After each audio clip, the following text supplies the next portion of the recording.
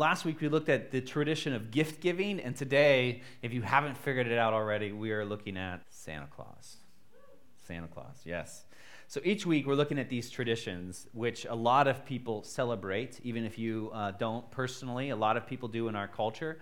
And we've been asking the question, how do they help us understand the real story of Christmas? And how does the real story of Christmas help us celebrate these traditions from a different perspective? So today, as we look at Santa Claus, we're not going to only look at some of the origins of good old Saint Nick, but ultimately consider the Christmas story through the eyes of Santa Claus. And hopefully that goes over well. We'll see. But what's interesting about Santa Claus is his origin is rather extensive. I mean, he goes all the way back to 300 AD, over 1,500 years ago. And while his origin mostly started in various parts of northern Europe, especially kind of took birth in Germany.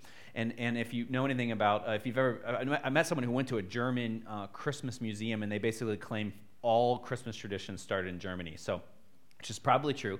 But now they've spread to all over the world. And Santa Claus is celebrated in Mexico and China and Russia and even in some parts of Africa. Although not in every part of Africa. When I was researching this, in Liberia, this is just an extra aside. In Liberia, you might not hear about Santa Claus, but you might hear about Old Man Beka, which I'm probably not pronouncing that correctly.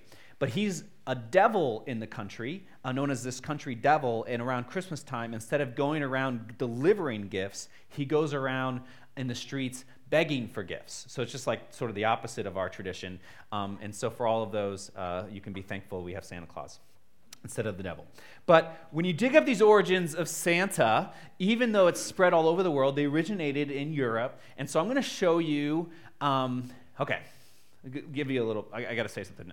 This isn't in my notes, but so in our previous church, where me and Alyssa were at before we came to Columbus to launch this one, there was this really strange tradition that got way out of hand, and it was kind of stupid.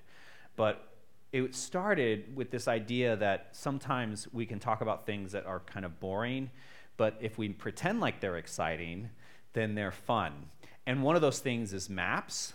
And so in this particular church that we came out of, whenever we were going to show a map, the entire congregation would hoop and holler and go, yeah, like, woohoo! All right? So I wonder if you would just amuse me, and go along with it. So today, in order to figure out the story of Santa Claus, I'm going to show you all a map. Yeah.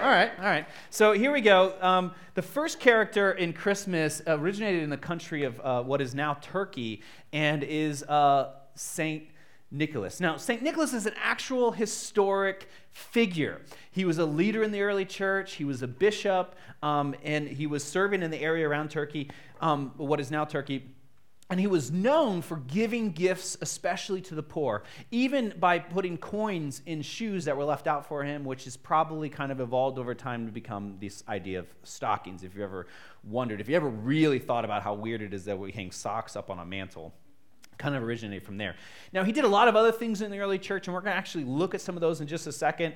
But for now, the name Santa Claus actually comes from the name St. Nicholas. So, in Holland, the Dutch translation, this is probably more than you wanted to know, but the Dutch translation of St. Nicholas is Sint Nicholas, and that was shortened to Sinterklaas. And then when the Dutch came to America, they kind of just transliterated it again, and that's where we get Santa Claus. So that's the iteration. So you learn something new today. So Santa Claus is just kind of a couple renditions away from St. Nicholas. But that's progress, and that's where we bring it. So the next character that we look at is this guy in Germany, known as the Christkindl. Now, if you're familiar with the Christmas history, you'll know this. So during the Reformation, Martin Luther decided he wanted to reclaim and reinvigorate the church around Christmas time, and so he decided that the Christ child, Christkindl, would be the one who delivers gifts. Now, what's interesting is over time that kind of part was left, and now Christkindl is typically just this fairy, angelic being. And in Germany, to this day, Christmas kicks off by a young girl, usually in her teens, who plays the Christkindl, and the celebration of Christmas begins with that. Now, to go along with Christkindl, though, you have this character known as the Krampus. And so the Christ child would bring gifts to the children who were good, just good old-fashioned work-based theology. And the Krampus, who was kind of a devil of sorts, would punish the kids who were disobedient, which is probably sort of the origin of that naughty and nice list, right? Now, this is actually one of the nicer photos that I found. I'm not going to show you some of the other old photos or paintings of Krampus. Actually, yeah, I will. Here's another one. So this one is absolutely just terrifying. Yeah, that's like a real... So this is, so if your naughty and nice list isn't working at home, you can introduce your children to Krampus. That's what the Germans do. Okay, moving on. Now, if you go further north into Scandinavian countries, their gifts are delivered by Santa Claus, but by an elf, which is, once again, we get out of the dark into the light. It's very cute. And I'm not even going to try to pronounce his name because I don't know how. But the elf delivers presents in Scandinavia. Next up, we have, in England, they have what they call Father Christmas. Now, this is starting to look a little bit more like our Santa Claus, right? And Father Christmas really is just this big personification of the Christmas season. And he would have children sit on his lap and ask what they want. And Father Christmas was just kind of like this overarching theme of what it meant to be Christmas. So he was this, all of that then brings us to good old Santa Claus here in the States. And adapting from all of these traditions, melting them together and adjusting them, we get the story of Santa Claus, a jolly old man who brings presents and separates the naughty from the nice and has elves who help him, just generally also a personification of the season, Santa Claus. But when you peel back all of these layers, we're left with this one person who goes back the furthest. Good old Saint Nicholas, a leader in the early church. And that's who we want to spend some time today to look at, because Saint Nicholas actually has some things to offer the real Christmas story when we begin to study his story. And here's the great thing about Saint Nick. He's not only just a legendary character, he actually lived. And because the early church during this time really celebrated their bishops, his remains were preserved. And to this day, we know where they're at. And early 1950s, they uncovered them. They did some x-rays. And then, have any of you guys seen the TV show Bones? Yeah, so a few of you. Like Angela, I think is the name in that show. And she'll actually take the remains of a person and then use the bone structure to develop the face. Did you know that technology actually exists? And they did it with St. Nicholas. So, I know you've all been dying to know what the real Santa Claus actually looks like. Do you want to see him? A lot of anticipation in the room. Well, here it is. He actually looks similar to this guy. This is the digital recreation, And honestly, it doesn't disappoint, I mean, he doesn't look super happy in this photo, but I could see how he might be jolly at some point. So I don't know if that's what you expected, but that is probably a pretty close representation of what the original St. Nicholas looked like. Now, St. Nicholas is not only known for being generous and giving gifts to the poor or to those who are in need. According to legend, he was part of something in the early church that is far more significant and substantial than just gift giving, something that has forever shaped the way we as Christians understand Jesus, understand the Gospels, and even understand the Christmas story. So back in 300 AD, leaders in the church decided to get together to decide on a number of things that they were discussing. And I'm going to share with you a little bit of history. I do this sometimes. I don't do this all the time. I'm hesitant when I get into too much history or theology because I'm afraid I'm going to bore some people. But I don't got anything else to give you, so we're going to do it anyways. And I hope that you'll pay attention. And for those history buffs, hopefully you'll find it interesting. And those who don't, I think God will still have something to say to you. But the early church gathered around 300 AD to talk about really important issues because they had the scriptures, but they had to interpret them and understand them. So they gathered in this old city, this ancient city in modern-day Turkey called Nicaea. And here's the thing. According to legend, St. Nicholas was at this council known as the Council of Nicaea. And it's in this council, if you're not familiar with all about the Christian faith, that the Nicene Creed was established. So it's in this council that one of the things they're debating is they're debating the nature of Jesus. In other words, was Jesus human or divine or both? And if he was divine, was he fully divine or was he just sort of divine? Was he like the same level of divine as God the Father or was he less divine than the Father? In other words, was Jesus God or was Jesus just sort of God, maybe special? And they're really trying to figure this out and studying the scriptures, and not everyone agrees. Now, most people at this point, and 2,000 years later, we still believe this, that Jesus was fully God. But there were a few who didn't believe that. And one of them was this guy by the name of Arius. He was making the case that Jesus was sort of God, but not fully God. Well, here's where St. Nicholas comes into the story. St. Nicholas, yes, Santa Claus, is at the council. And Arius is up there and he's making his speech about who Jesus is. And St. Nicholas gets so frustrated, legend has it, that he gets up, he walks across the room, and he punches Arius in the face. And then he goes to prison for it, because you're not supposed to punch bishops, I guess. And he repents of it, because it's actually not a very godly thing to do. And but now, whether this actually happened or not, it's hard to say. But what it does represent is in the early church, there was a lot of discussion and debate around this. What's the nature of the Trinity? How does this all work together? In other words, we know of Father, Son, Holy Spirit. Is it, and I heard this recently from my friend Jack, is it 1 + 1 + 1 means there's 3 gods, or is it 1 × 1 × 1 = 1 God? How do we even begin to understand this? And is Jesus both fully God and fully human?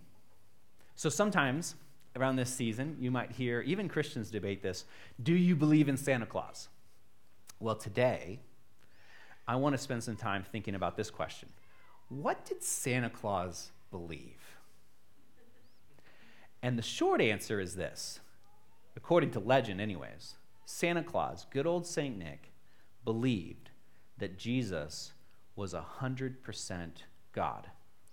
He believed it very strongly and very adamantly. And if that's true, then the Christmas story becomes far more than just a cute story about a king who was born or about how light is entering the world. It becomes far more profound. It would mean that God was born on Christmas Day, that God entered this world on Christmas Day.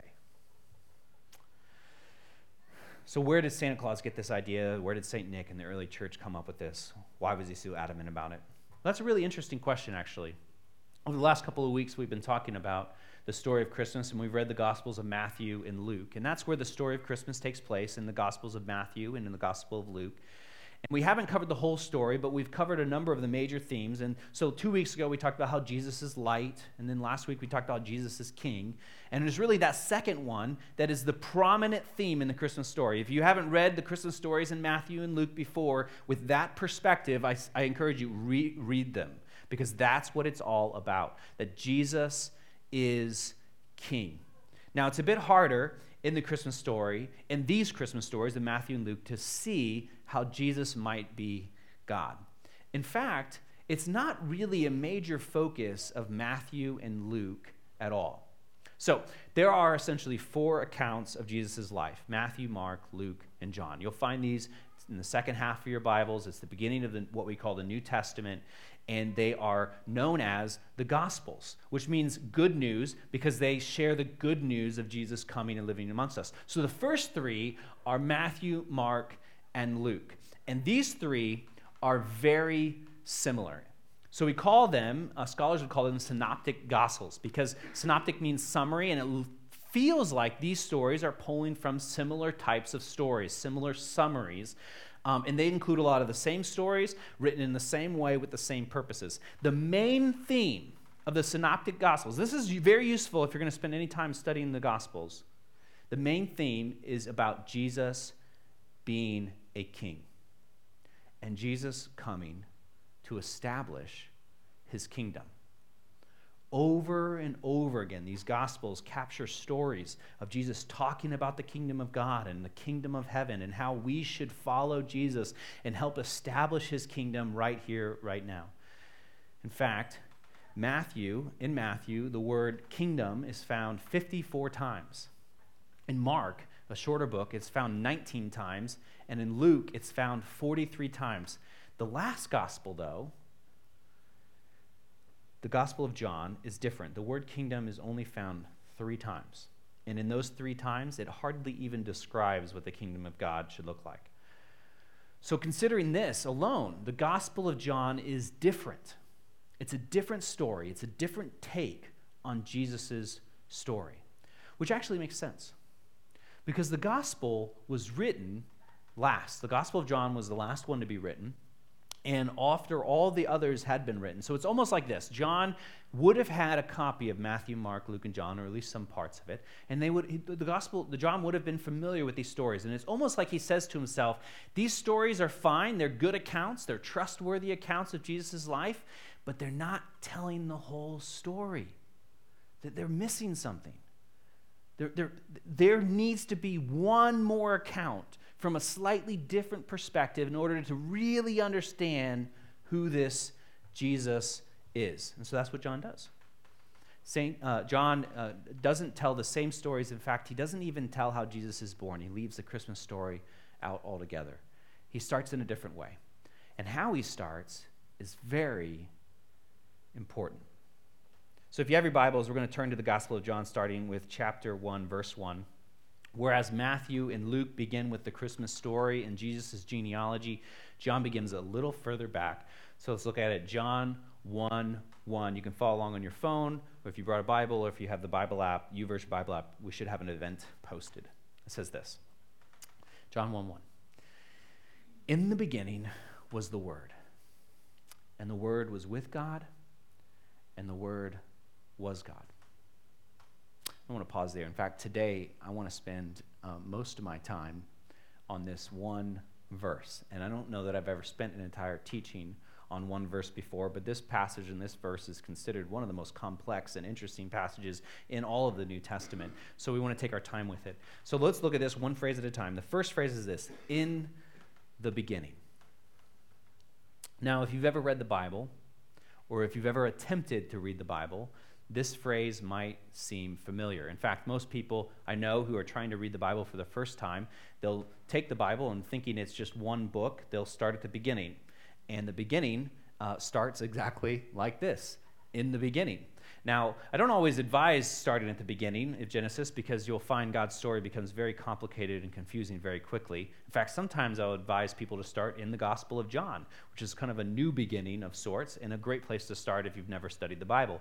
But in Genesis 1:1, this is what it says: in the beginning, God created the heavens and the earth. Now, this is intentional. John starts this way because he wants us to realize that in order to understand who Jesus is, we can't begin at the manger. We can't begin with the shepherds or the wise men. We can't begin in Bethlehem. We need to go all the way back to the beginning, all the way back to the beginning of beginnings. That's the only way we're going to understand who Jesus is, because Jesus' story doesn't begin at Christmas. Now, the way we begin a story matters. For example, if you were to try to convince me that Jesus was a king, that you would focus on Jesus' birth and on Jesus' lineage. That's how royalty works. You're born into it. And so if you were trying to convince me that Jesus is king, you would need to show me that Jesus belongs to a royal line. Well, guess where Matthew and Mark begin? They start with Jesus' genealogy. They're like, look, Jesus is in the line of kings. He's royalty. He was born a king and he's meant to be a king. But John, he starts somewhere else. He starts all the way back at the beginning. And that's what John does. In the beginning was the Word. Now the Word. This is a curious phrase. The Greek word here is logos. The Greek word is logos. This is where we get the word, the English word logic. But it basically means communication, words, reason. It's kind of like the communication of one's rationale, logos. Now, in the ancient world, this was a very common theme. And so for us, we read this and we're like, what's going on? In the beginning was the Word, and the Word was with God, and the Word was God. What is the Word? But in the ancient world, they would have known exactly what John was talking about, because this is a common word amongst the Stoics and some of the Greek philosophers of this time. And so this is actually one of the Jewish philosophers explain the Logos of God right around. So I'm going to put up a quote here. It's not going to make any sense. We're going to read it, and then I'll explain it. Okay? So here's the quote. And therefore the city, when previously shadowed out in the mind of the man of architectural skill, had no external place, but was stamped solely in the mind of the workmen. So in the same manner, neither can the world, which existed in the ideas, have had any other local position except the divine reason, logos, which made them. Okay. Made about as much sense as I promised it would, right? Here's what's going on. I had to read it like 20 times. Everything we as humans have ever made, we first thought of. Architects think, draw, prepare before things are built. So everything that we've made, the chair you're sitting in, the table that's in front of you, if you were one of the lucky few, everything that we have made as humans, it was in someone's mind. They dreamed it up. And what this Jewish philosopher is saying is that the same is true for all of creation. That before it was ever created, God had to think about it. And he refers to that rationale, that thinking, that communication, that speaking things into existence as the Logos. So in other words, in Genesis 1, going back to once again the beginning, God said, "Let there be light," and then there was light. He thought it, he spoke it. That is the Logos. So before anything ever was, there was God and God's thoughts and God's words speaking things into existence. And so then he says in the next phrase, "In the beginning was the Word, and the Word was with God." Now, this is what most people believed during this time. The Logos of God, the rationale, the wisdom of God, was there when everything was created, this divine reason. And this is a common theme even in the Old Testament. In fact, you can read all about the divine wisdom of God in one of the books called Proverbs. Proverbs chapter 8 specifically talks about this divine wisdom. Wisdom in this passage is being personified, and wisdom is speaking, and you can see some of the echoes of this passage in John 1:1.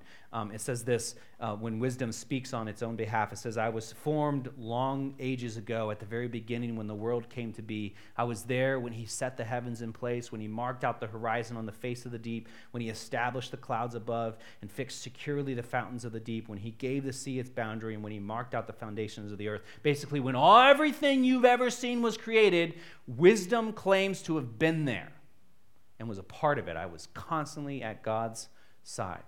So this idea that wisdom or the logic of God was there in the beginning when everything was made. And this wasn't a new idea. This is just common knowledge, all the way back to the book of Proverbs. In the beginning was the Word and the wisdom or logic of God, and this logic was with God. Now the next phrase that he makes is actually where John gets a little radical. He says, "In the beginning was the Word, and the Word was with God. He was a part of creation, and the Word was God. In other words, there's no way to separate the logic, reason, thoughts, wisdom of God from God. They are one and the same. The divine wisdom, this divine reason, that force at work in the world to help bring about creation was there all along. As he says in verse 3, through him all things were made, without him nothing was made that has been made. This word, this being, this divine reason is almost its own character, but also very much still God. And this, of course, is building up towards the reveal. And just a few verses further, we learn something else about this God, this Logos. Verse 14, and the Word became flesh and made his dwelling among us. So, Matthew, Mark, and Luke, Matthew and Luke tell these beautiful Christmas story. And I don't know if I love the Christmas story. The shepherd and the wise men and all that sort of stuff. This is what we get with John. That's the extent of the Christmas story in John. Very poetic, not confusing at all. You have to understand Greek Stoic philosophy in order to get it. And I'm just like, John, did we really need your gospel? I mean, can't we just keep things cute? Can't we just keep things as a story? Which is probably what some of you are thinking. Joe, can't you just tell a good story? Why are we? The Word became flesh. God, this creative force who could speak light into existence, took on human form and lived amongst us. In other words, this little baby Jesus wasn't just born as a king or as a light to this dark world. Jesus is the very Word of God. Or simply put, Jesus is God. And in Jesus, God dwelled amongst us. Friends, this is what the early church was debating at the Council of Nicaea. So in a sense, this is how Arius would translate John 1:1. Arius would say it like this: in the beginning was the Word, and the Word was with God, and the Word was a God.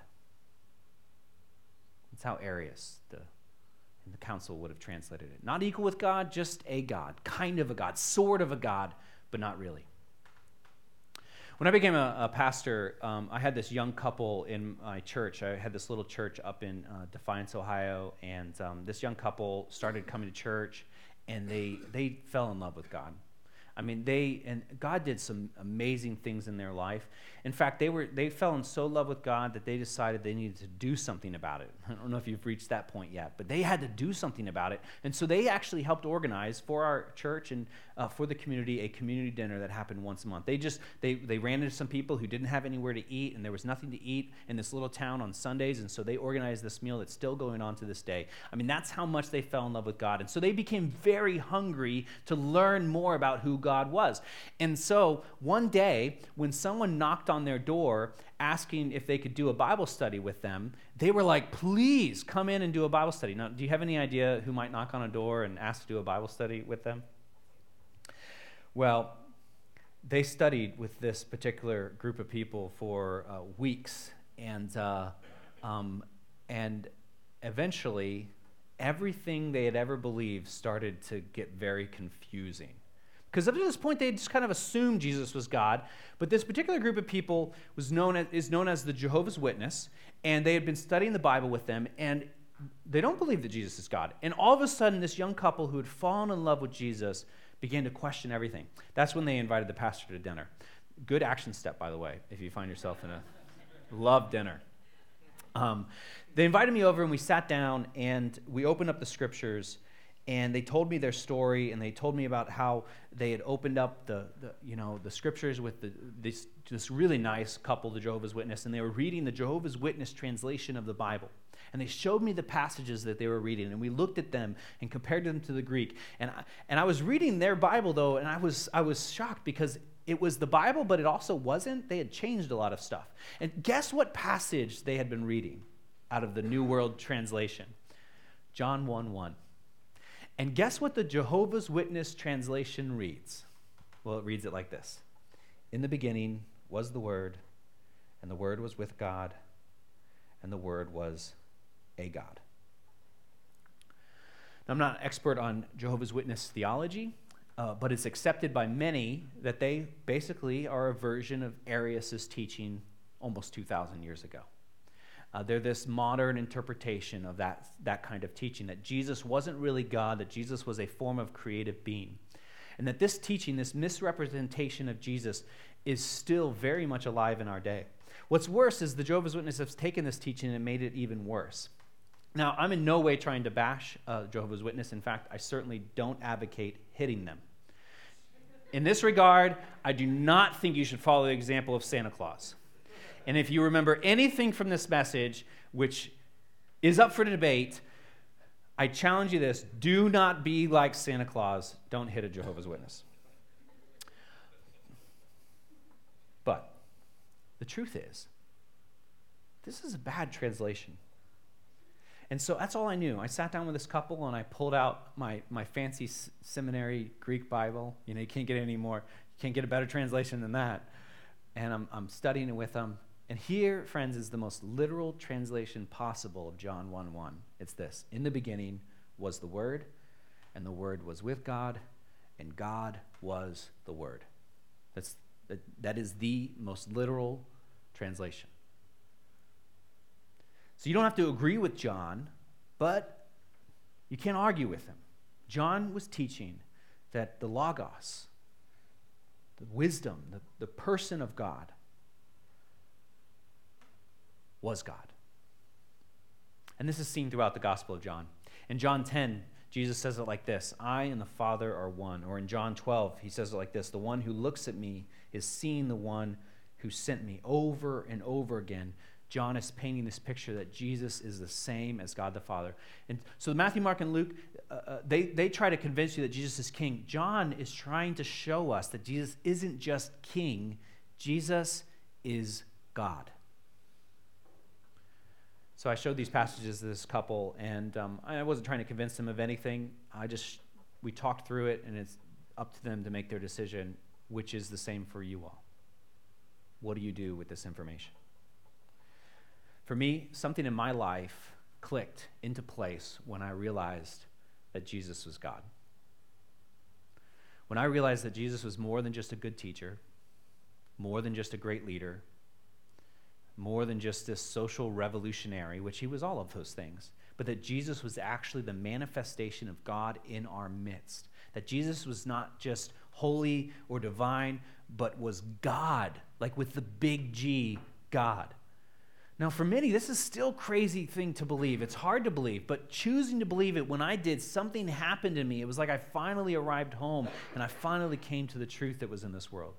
And it made everything else I know about Jesus that much better. So when we talk about how Jesus is king, if Jesus is also God, then that means his kingship is elevated to a divine level. He's a forever king. His kingdom never shuts down. His rule will never end. And when we talk about Jesus as being a light to the world, if Jesus is also God, then his light can reach every corner of the world, even into the depths of who you are, cutting you into the depths of your bone and marrow. There is no place you can go that can separate you from the person of Jesus, if Jesus is God. When we talk about how we were created, if Jesus is God, that means we were created by Jesus, the little child who's born in a manger, somehow in some mysterious world that I can't understand, also was there when you were formed in your mother's womb. When we talk about Jesus being a good teacher, if he's God, he's not just a good teacher, he's the best. And his ways are not just profound because they were really clever. They are profound because they represent the very heart of God. So if you have ever longed for God, if you have ever wanted to meet God, if you have ever wanted to know God, if you have ever wanted to talk to God, when Jesus came, you didn't have to go any further than Bethlehem. So if you have Jesus, you have God. And if you meet Jesus, you've met God. And if you talk to Jesus, you've talked to God. And if Jesus is God, you don't have to go any farther than Jesus. Not only that, but Jesus' death and resurrection, because he was God, is able to tear down the walls that separate us from God, which makes God fully accessible. So friends, we are without excuse. I met a lot of people who are searching for something. Across the spectrum, rich and poor, hurting and healthy, across the spectrum. And I've met so many people who just wish they could know God more fully. If Jesus is God, all you need to know is Jesus, and you will know God fully. I'm going to invite our band to come up. We're going to close with a very popular, familiar Christmas hymn, "O Come All Ye Faithful." And I really wanted to end with this hymn because the chorus is, "O come, let us adore him. O come, let us adore him." And it's a beautiful hymn because it invites us to actually praise Jesus. And if Jesus isn't God, then we probably shouldn't be praising him. But because Jesus is God, we can actually lift praise and come and adore him. So I want to invite you, as we sing this song and as we begin to move into our closing worship, that you would take some time, wrestle with this in your mind. And then if you're at that place, if you're willing, offer all of your praise to Jesus. Let's pray. God, we come before you and we thank you. We ask that you would come and that your light would come and speak into the depths of who we are, and that there's nothing that can separate us from you, that you are ever present, that you promise to never leave us or forsake us. Lord, help us to come, get on our knees, and give you the praise and glory that is due your name. It's your name we pray. Amen.